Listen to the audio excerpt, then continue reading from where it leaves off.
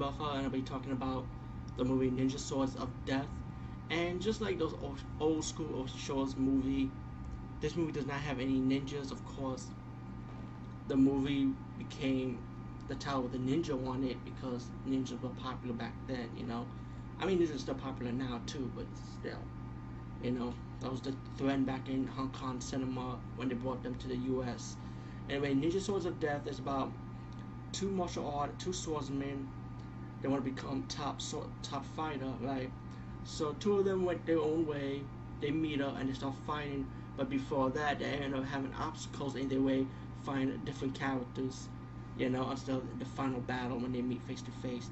All in all, I did like this movie, and yeah, one IMDb review was saying it was kind of corny, kind of cheesy, but you know what?